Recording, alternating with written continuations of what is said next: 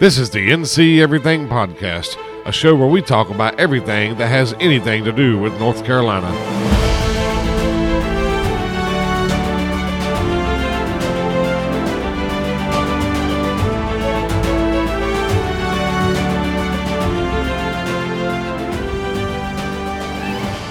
Hey guys, and welcome to episode 28. It feels pretty good to get back down here in the studio. Now that might confuse a lot of you, all of you. What you don't know on the podcasting side is that I built up kind of a buffer of episodes, and I've taken about a month and a half off. So all the episodes you've been hearing, I pretty much pre-recorded them, and I took a little time off to catch up on some chores around the farm. But the problem was, as the 20th of March was rolling around, I was struggling to put the chores down and pick my tablet up and get some research done. Now I feel pretty good about this episode, but I did have to grind to get it ready for you. But we'll see how it goes. By the way, I'm your host Curtis, and if you're returning, welcome back. And if this is your first time, welcome to the show. Now, I know I should have said that at the beginning, but if you've listened to this podcast for a little while, you realize I always forget to introduce myself, and I do it at a weird time, if I do it at all. Anyway, yeah, I'm working on a greenhouse. Well, I pretty much built the greenhouse. I'm now managing the small greenhouse I built. I'm refurbishing an old chicken house. I'm working on a lawnmower that doesn't really want to mow. That way I can mow the 4 or 5 acres that I have to mow pretty much every single week during the summer. And I bought myself a welder, finally.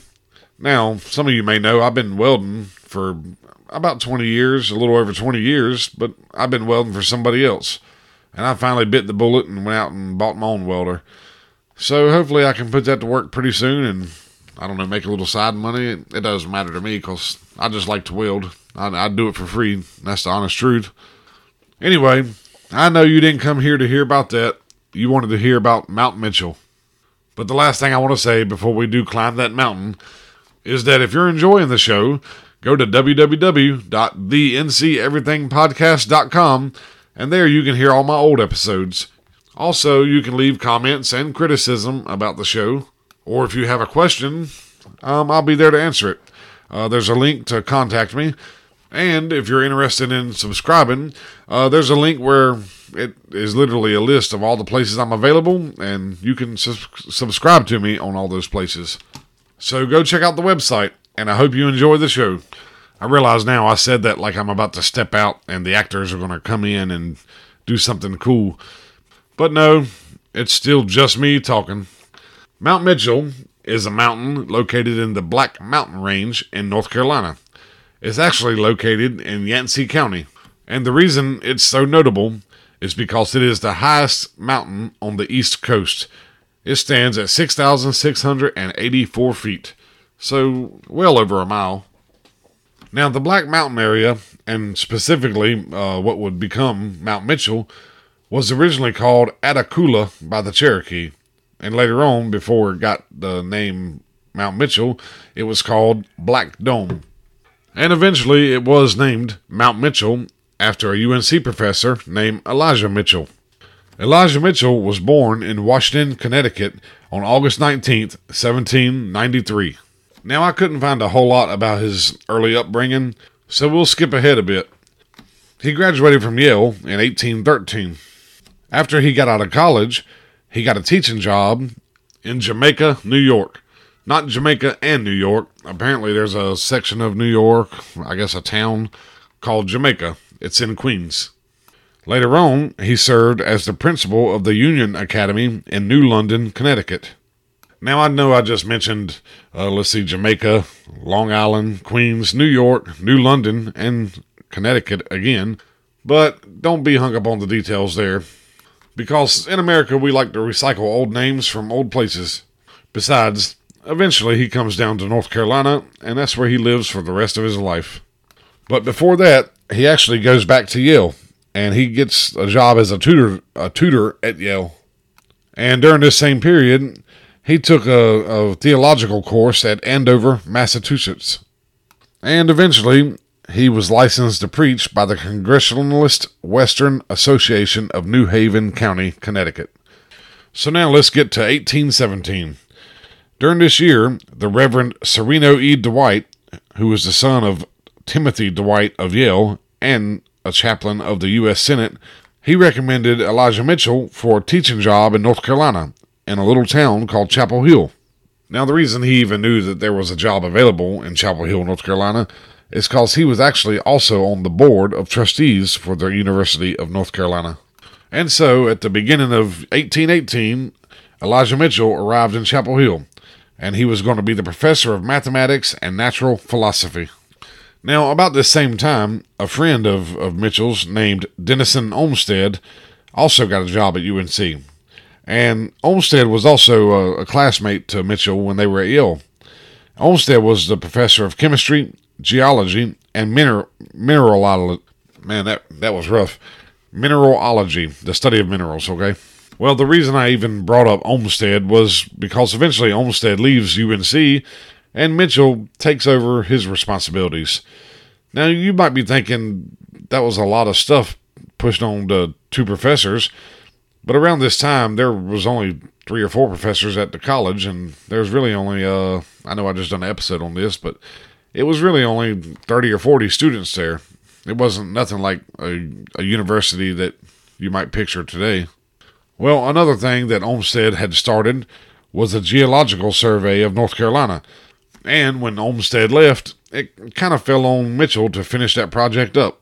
Now, in 1821, Mitchell was ordained by the Presbytery of Orange and Hillsborough. And so, along with all his teaching responsibilities and that geological survey, he started doing a little preaching in the area, and he would even combine some of his college lessons with his preaching. Now, that may sound asinine today, but back then it was a different time. In fact, they probably recommended that you teach some Christianity while you're teaching about chemistry. Well, in 1846, Governor William A. Graham chooses Elijah Mitchell to kind of survey a road leading west from Raleigh into Buncombe County. Buncombe is spelled Buncombe for people not from around here.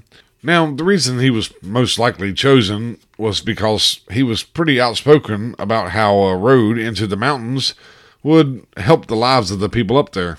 His thinking was a road would increase trade and travel, and it might even boost some commerce in those really poor areas. Now, another thing about Elijah Mitchell is he was a devout Christian.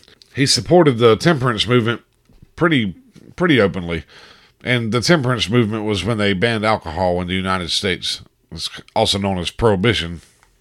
Now, the reason I told you that was he had a really negative impression of the mountain folks. He kind of talked about them living in, he didn't call it shanties. I don't have the word here, but he talked about the poor housing they had and how their lifestyles led to laziness and female degradation and economic stagnation. In short, he thought mountain people were poor and useless. Now let's put Elijah Mitchell on Mount Mitchell. Now, before Mitchell ever even suggested that this mountain in Yancey County was some kind of record tall, everybody believed that Mount Washington in New Hampshire was the highest on the eastern seaboard, and Grandfather Mountain was considered to be the highest in North Carolina. Now, Mitchell kept a diary, and they found the first mention that the Black Mountain area might be record high in 1828. And of course, this is when he was working on the geological survey. Well, he first measured the altitude of the summit in 1835. He did it again in 1838. By the way, if you're starting to hear some background noise, I apologize, but my toddler came into the room with me, and I frankly don't have the heart to kick him out. He knows to be quiet. That don't mean he always will, but I'll do the best I can. Anyway, in 1844, he returned to the Black Mountain area, and he got a third measurement, but this time he had a few fancy gadgets with him. So what he did was, he took barometric readings from the summit. Now, his barometer had like a glass tube, and it was sealed at one end and filled with pure mercury. He would heat up the tube to get all the air out of it, and then he would turn it upside down. Now, when he did this, the mercury inside the tube would sink, and there would be like a vacuum of airspace above it, above the mercury. Now, depending on your elevation, the length of this column of mercury would be longer or shorter. I don't know if I'm explaining it right. I've only seen a couple pictures of what he had, and if I can find a picture for you guys, I'll post it in the show notes. But typically, the higher you were above sea level, the shorter the column of mercury was. Now, based on the information that he collected, he figured the mountain to be 6,708 feet, and this was 250 feet higher than Mount Washington in Connecticut. Now, another source says that with his readings, he figured that the highest peak was 6,672 feet. Now, if that number is true, then he was only off by 12 feet of modern calculations.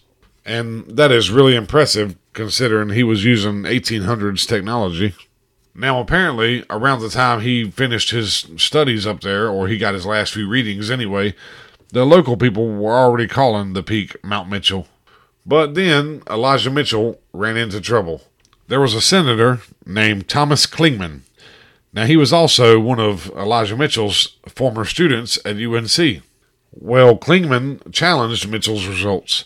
Clingman felt like there was a peak that he had climbed that was 6,941 feet, which was a lot taller than Mount Mitchell. Now, a few years ago, I listened to a podcast that went into pretty good detail about this feud. I guess you can call it a feud, but this disagreement between Mitchell and Clingman. However, I couldn't find the podcast again, and I couldn't remember a whole lot of the details. And I apologize for that. I wish I could tell you all about, I guess, things they said to each other and how that played out. And I promise you, I looked pretty hard for any information about the fine details of this argument between the two of them, and I couldn't find hardly anything. Now, don't take that as a possibility that it might not be true. No, the heat between Clingman and Mitchell was certainly true. Well, anyway, as a result of all the arguing and fussing over who had climbed the tallest mountain, Mitchell decided to go back and measure it again. In June of that year, 1857, Mitchell and company were back on the mountain, attempting to get another reading of its altitude. Well, on the 27th of June, Mitchell started out on his own, and he left his son and the guides that were with him behind, and I'm not sure exactly what he was doing, but, well, he got caught in a thunderstorm, and he never came back. After nobody had seen Mitchell for a whole week, they formed search parties. Leading these search parties was a Buncombe County native named Zebulon Baird Vance. Not only was Vance a friend to the Mitchell family, he was a political opponent to Clingman, and later he would become governor of North Carolina. After 3 days of searching, somebody finally spotted some footprints near a creek. This creek led to a waterfall, and Mitchell's body was in a pool of water at the base of the waterfall.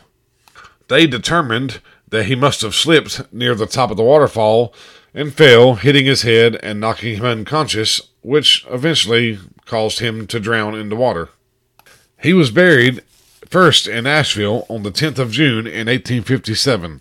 The next year, his body was buried on top of Mount Mitchell. Now there's a memorial plaque that marks his gravesite. In 1881, the U.S. Geological Survey upheld Mitchell's measurements that Mount Mitchell was the highest peak on the eastern coast. Also, that same year, it finally officially got the name Mount Mitchell. In 1883, the Elijah Mitchell Scientific Society was founded in his memory at UNC. Now, a lot of logging in the area was kind of destroying the mountain, and so to save the area, a bill in 1915 was introduced to the state legislature, and this bill would establish Mount Mitchell as North Carolina's very first state park. And that is really all I have on Mount Mitchell. Now, I forgot to mention at the beginning of this episode that I have actually been to Mount Mitchell. I went once. I've been wanting to go back for a long time, and I don't really know why I haven't. You may have heard me mention in other podcasts that when I get up to mountains, I ride all over. You know, I love the mountains a lot, and I want to see all of them all the time, all at the same time. So it's hard for me to pick which spot I want to go to first. But I will say I did enjoy the view from up there, and it was really cool because here on the East Coast, we don't get a whole lot of snow-capped mountains while we're enjoying finer weather in the lowlands. But that day we went, and I don't remember which day it was or which month it was, but we had gone, and it was pretty warm. I want to say it was June, but it was pretty warm outside. It wasn't hot, but it was pretty warm. And we go up to the top of Mount Mitchell, and there's a trail where you walk up to the observation tower. And almost as soon as we got on the trail, I noticed a dusting of snow. And as we got closer, it got a little bit deeper. I think it was probably maybe 2 inches of snow by the time we got to the top. And maybe that's a small thing, but I thought it was really cool that, we kind of got to see a snow-capped mountain top in June. Now, another thing is, if you've never been to the mountains or you're not really knowing what to expect, it is the highest mountain on the East Coast. But you're not going to see for, miles and miles and miles. Well, you will see for miles and miles and miles. But you're not going to see, like, the Grand Canyon-style view up there. You can't really tell that you're 6,000 feet up. It looks like any other peak in the mountains. But it is still very cool to be up there. Also, back when I visited Mount Mitchell, it was free. I don't know at the moment if it still is. It probably is. I mean, it's a state park. But if you're ever in the Yancey County area, I would definitely recommend going by and taking a look at the place. And that's it. I hope you enjoyed the show. If this was your first time, go to www.thenceverythingpodcast.com and check out some of my old episodes. I don't know if I would listen to episode 1. I like to think that I've improved in 28 episodes, but maybe I haven't. Either way, I don't want to bore you, or even worse, give you nightmares. And if you have any thoughts about this episode or any of my past episodes, also at the website, click that link to contact me and let me know what you think. I love hearing from my listeners. And lastly, don't forget to like and follow me on Facebook, Instagram, and Twitter. I try to stay pretty active on those. I've been on vacation, like I said, for the past 6 weeks, or podcast vacation, but I try to post updates and previews of what's coming next on those places. So if you're into social media, definitely check me out on Instagram, Facebook, and Twitter. And with that being said, I'll talk to you next time.